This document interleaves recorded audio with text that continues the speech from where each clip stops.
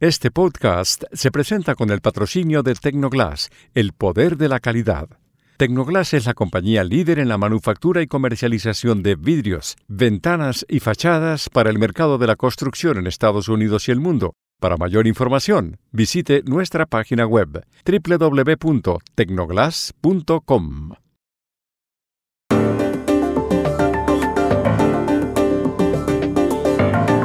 El opositor Bernardo Arévalo ganó cómodamente las elecciones presidenciales el domingo en Guatemala.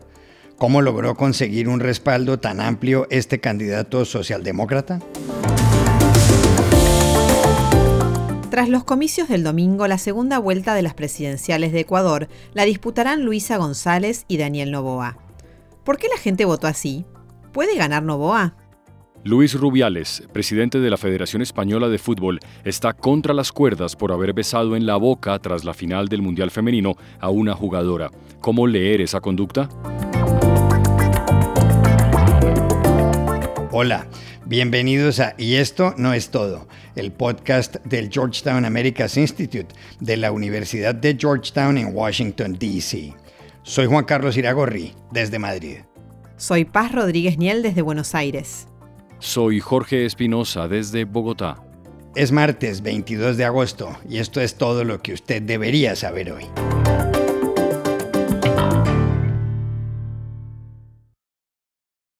Guatemala votó el domingo por el cambio y votó de forma rotunda. Se celebraba la segunda vuelta de las elecciones presidenciales y el ganador fue Bernardo Arévalo de León, del movimiento Semilla, con el 58% de los votos. Arévalo, de 64 años, se describe a sí mismo como socialdemócrata. A lo largo de su campaña, repitió una y otra vez que no va a tolerar la corrupción ni a los corruptos. También dijo que piensa proteger todas las libertades. Arévalo derrotó a la ex primera dama Sandra Torres de la Unidad Nacional de la Esperanza, UNE, que había llegado a la segunda vuelta en 2 ocasiones anteriores. Ella consiguió apenas el 37% de los votos y la gente salió a celebrar la victoria de Arévalo.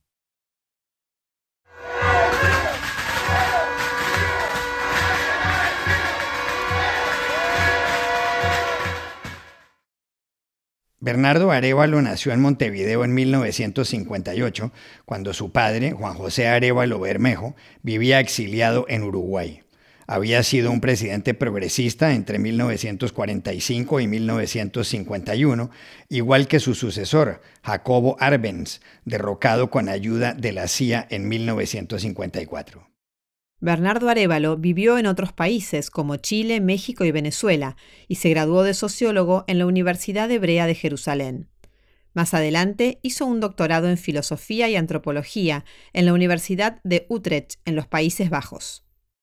En 2015, durante las protestas en Guatemala contra el presidente Otto Pérez Molina, que debió renunciar por un caso de corrupción, Arévalo y otros fundaron el movimiento Semilla. El objetivo era combatir esas conductas delictivas. Esa gran red de intereses ilegales en las distintas esferas del poder vino a conocerse luego como el Pacto de Corruptos. Algunos vinculan a ese grupo al presidente Alejandro Yamatei. Arévalo se refirió a Yamatei el domingo. He recibido la llamada del presidente Alejandro Yamatei felicitando la victoria e indicando que nos sentaremos a revisar el cronograma del plan de transición. En Guatemala la transición es larga. La fecha de posesión de Arévalo es el 14 de enero del próximo año. No se descarta que a partir de ahora pueden activarse procesos para invalidar su elección, como ocurrió tras la primera vuelta el 25 de junio. Arévalo quedó de segundo en junio, aunque ninguna encuesta lo anticipó. Luego, la Fiscalía dijo que su movimiento había entregado firmas falsas, pero la Corte de Constitucionalidad anuló esa decisión. El domingo pasado, Arévalo habló del tema. Los intentos de descarrilar el proceso electoral no van a tener lugar. El pueblo de Guatemala ha hablado contundentemente. Estamos delante de ustedes porque esa ha sido la decisión contundente del pueblo de Guatemala. Una vez en el poder, Arévalo y su vicepresidenta Karin Herrera lo tendrán difícil. Semilla cuenta con 23 escaños en un congreso de 160 curules. Es la tercera fuerza. Vamos, el partido de Yamatei, tiene la bancada más grande, 39 sillas. ¿Por qué hubo una votación en masa sorpresiva por Bernardo Arévalo? Hablamos ayer en Ciudad de Guatemala con el politólogo Ricardo Sáenz de Tejada, profesor de la Universidad de San Carlos.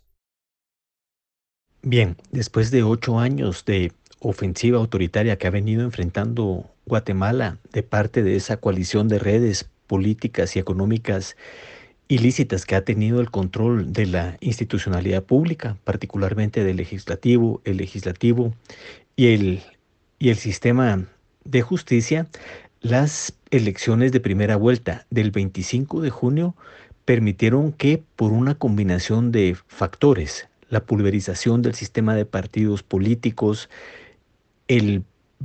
prácticamente el 25% de votos nulos y votos en blanco y el 11% de los votos a favor de Semilla, hicieran de este partido el conviado no esperado para la segunda vuelta electoral.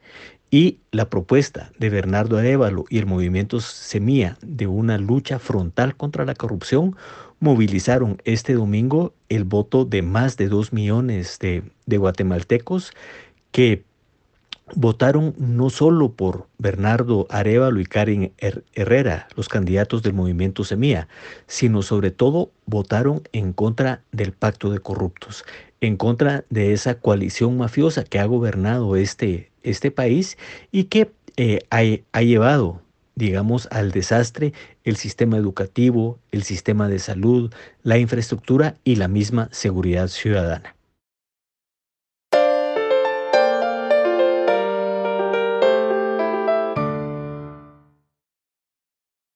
En el Ecuador también hubo elecciones presidenciales el domingo. Era la primera vuelta y en ella ha quedado claro que la segunda vuelta la disputarán el 15 de octubre la correísta Luisa González y el empresario Daniel Noboa. La votación más alta fue para González, que logró el 33% del respaldo ciudadano. Noboa consiguió un 24%, sorprendente. El tercer puesto fue para Cristian Zurita, que reemplazó al desaparecido Fernando Villavicencio con el 16%. Luisa González pertenece al partido Revolución Ciudadana del expresidente Rafael Correa, que vive en Bélgica y que tiene cuentas pendientes con la justicia. El domingo, una vez conoció los resultados, se pronunció. Sepan ustedes que hoy tenemos la participación ciudadana democrática más alta de las últimas décadas. Es decir, los ciudadanos confían en la democracia y un cambio en días mejores y saben que ese cambio se viene saliendo a ejercer el voto. Luisa González es una abogada de 45 años que fue vicecónsul en Madrid y secretaria del despacho de la presidencia en tiempos de Correa. Rafael Correa gobernó al Ecuador por una década, 2007 a 2017. Noboa tiene 35 años y una empresa de eventos. Hijo del ex candidato y multimillonario Álvaro Noboa, estudió negocios en Nueva York y estuvo en otras universidades de Estados Unidos como Northwestern y Harvard. Ninguna encuesta había pronosticado la votación de Daniel Noboa, que se produjo tras una campaña violenta marcada por el asesinato a tiros el 9 de agosto y a la salida de un mitin en Quito del candidato y periodista Fernando Villavicencio.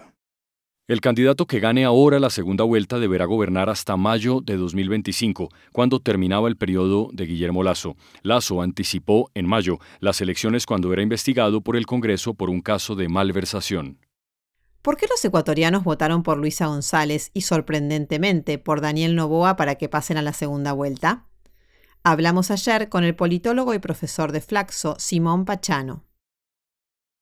Es una pregunta muy difícil de responder, porque las encuestas disponibles hasta el momento de la elección señalaban unas tendencias totalmente contrarias, por lo menos en el caso del candidato Noboa.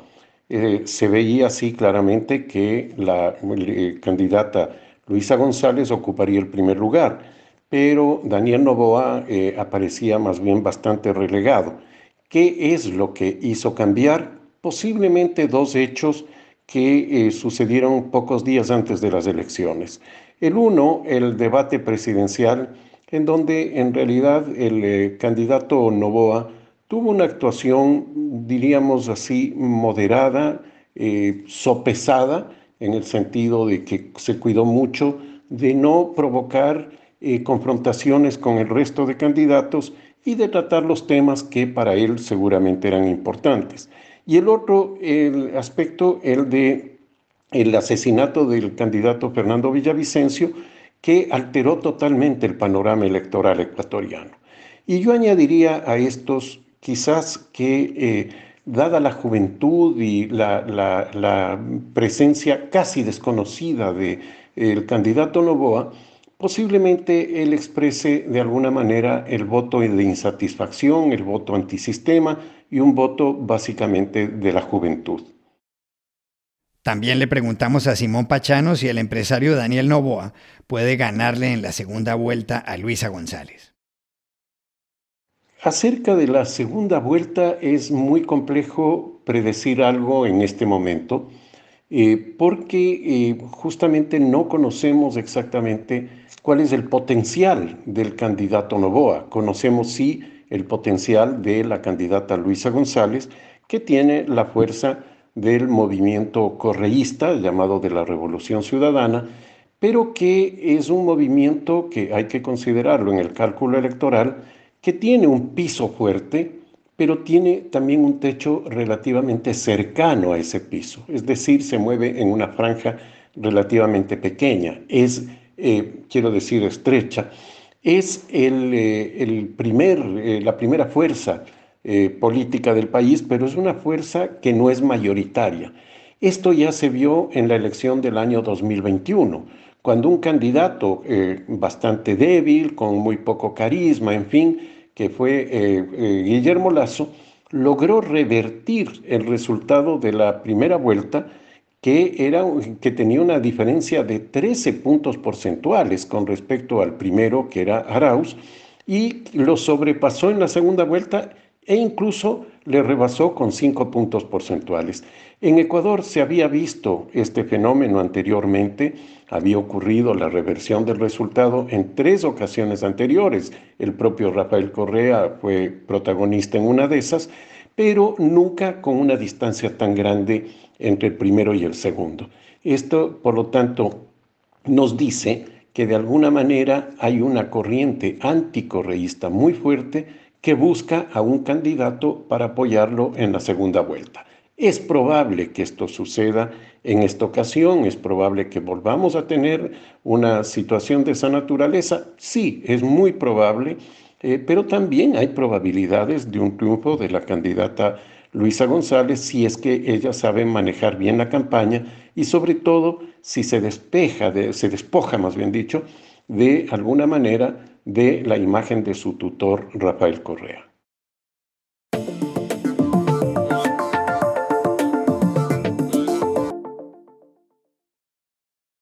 Este podcast se presenta por cortesía de Movistar Empresas, el aliado que está transformando negocios en Argentina, Chile, Colombia, Ecuador, Perú, Uruguay, México y Venezuela, brindando soluciones digitales que se ajustan a cada necesidad y potenciando sus operaciones con servicios en cloud, IoT, seguridad, conectividad, Big Data y advertising. Y este podcast también se presenta gracias al apoyo de Progreso, una compañía centroamericana líder en cemento, materiales y soluciones para la construcción, con unidades de negocio en los sectores de la construcción, el agro, la energía y el desarrollo inmobiliario, y con presencia en 7 países de América Latina. Si quieres saber por qué hay progreso en todo lo que hacemos, visita nuestra página web www.progreso.com. El domingo la selección de España hizo el milagro. Le ganó 1-0 a Inglaterra la final del Campeonato Mundial de Fútbol Femenino. El partido se llevó a cabo en el Accord Stadium de Sydney, en Australia, que organizó el torneo junto con Nueva Zelanda. El gol lo marcó en el minuto 28 del primer tiempo la sevillana Olga Carmona. Para ella fue una victoria feliz y triste. Su padre murió en España antes de que empezara el partido, pero solo le dieron a ella la noticia cuando acabó el encuentro. La selección femenina de España consiguió así su primera copa, con lo cual empata a las de Japón y Noruega. Alemania tiene 2 y Estados Unidos 4.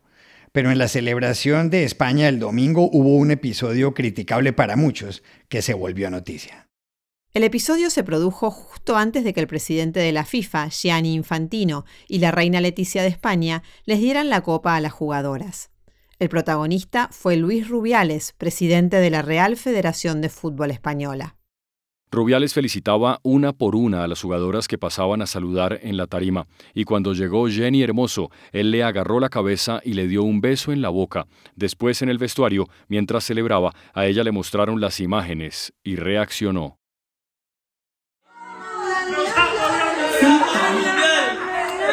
Pero no me ha gustado, Las imágenes del beso le dieron la vuelta al mundo. Voces indignadas por una actitud que consideran abiertamente machista le pedían ayer la renuncia a Luis Rubiales. Quizá por eso él se pronunció. Pero también hay un hecho pues, que tengo que lamentar, y es pues, todo lo que ha ocurrido entre una jugadora y yo, con una magnífica relación entre ambos, al igual que con otras, y donde pues seguramente me he equivocado, lo tengo que reconocer, pues porque en un momento de máxima efusividad, sin ninguna mala intención, sin ninguna mala fe, pues bueno, ocurrió lo que ocurrió, yo creo que de manera muy espontánea. ¿Qué lectura darle a lo que le hizo Luis Rubiales a Jenni Hermoso en el estadio de Sydney? Llamamos anoche aquí en Madrid a Isabel Valdés, periodista especializada en temas de feminismo y violencia sexual del diario El País de esta ciudad. Pues primero está la cuestión del beso, que es una imagen perfecta de cómo las mujeres tienen que enfrentar el machismo, sean quienes sean y estén donde estén, ¿no? Tú llevas en el cuello la medalla que dice que eres una campeona del mundo, pero en ese momento dejas de ser solo una campeona del mundo y para el mundo te conviertes en la jugadora a la que Rubiales besó. Es decir, pasas a ser una mujer vista y tratada por un hombre desde una perspectiva absolutamente patriarcal, en la que él cree que puede darte un beso en la boca sin plantearse ni por un segundo si está haciendo algo que te incomoda o si tú quieres que eso ocurra. Es un gesto que habla también de cómo la cultura de la violación empapa tanto a veces las estructuras sociales que es imperceptible. Yo sé, Juan Carlos, que parece un término fuerte, grave, algunos piensan que es incluso exagerado, pero es una realidad. Técnicamente la cultura de la violación son todas aquellas conductas, ideas, estereotipos que nutren la idea de que las mujeres son propiedad del hombre y por lo tanto sus cuerpos también lo son. Y funciona de forma más aguda en relaciones desiguales de poder. Y eso era exactamente el caso de Rubiales y de Hermoso. Otra de las lecturas puede ser la reacción, ¿no? La de políticos, medios de comunicación, redes sociales. Quizá esta situación hace 10 años hubiese pasado desapercibida para la mayoría, pero ya no es así. Y es cierto que no todos los periodistas lo han hecho, pero ha habido una inmensa parte que sí lo ha hecho con rigor y con perspectiva feminista. Eso es importante a la hora de hacer un discurso social, ¿no? Y de hacer también pedagogía social. Y además a muchas personas que lo vieron en casa les chocó, les incomodó, incluso sin conocer exactamente todo el argumentario de por qué Rubiales jamás debió besar en la boca a Hermoso de esa forma, sin consentimiento. Eso, que sientas que algo está mal al instante, habla también de un avance social. Y aquí termina el episodio de hoy de Y esto no es todo, donde siempre habrá más. En la producción estuvo John F. Burnett. Y pueden suscribirse a este podcast en nuestro sitio web yestonoestodo.georgetown.edu y seguirnos en nuestras cuentas de Twitter y de Instagram, @yestonoestodo. Chao, hasta la próxima.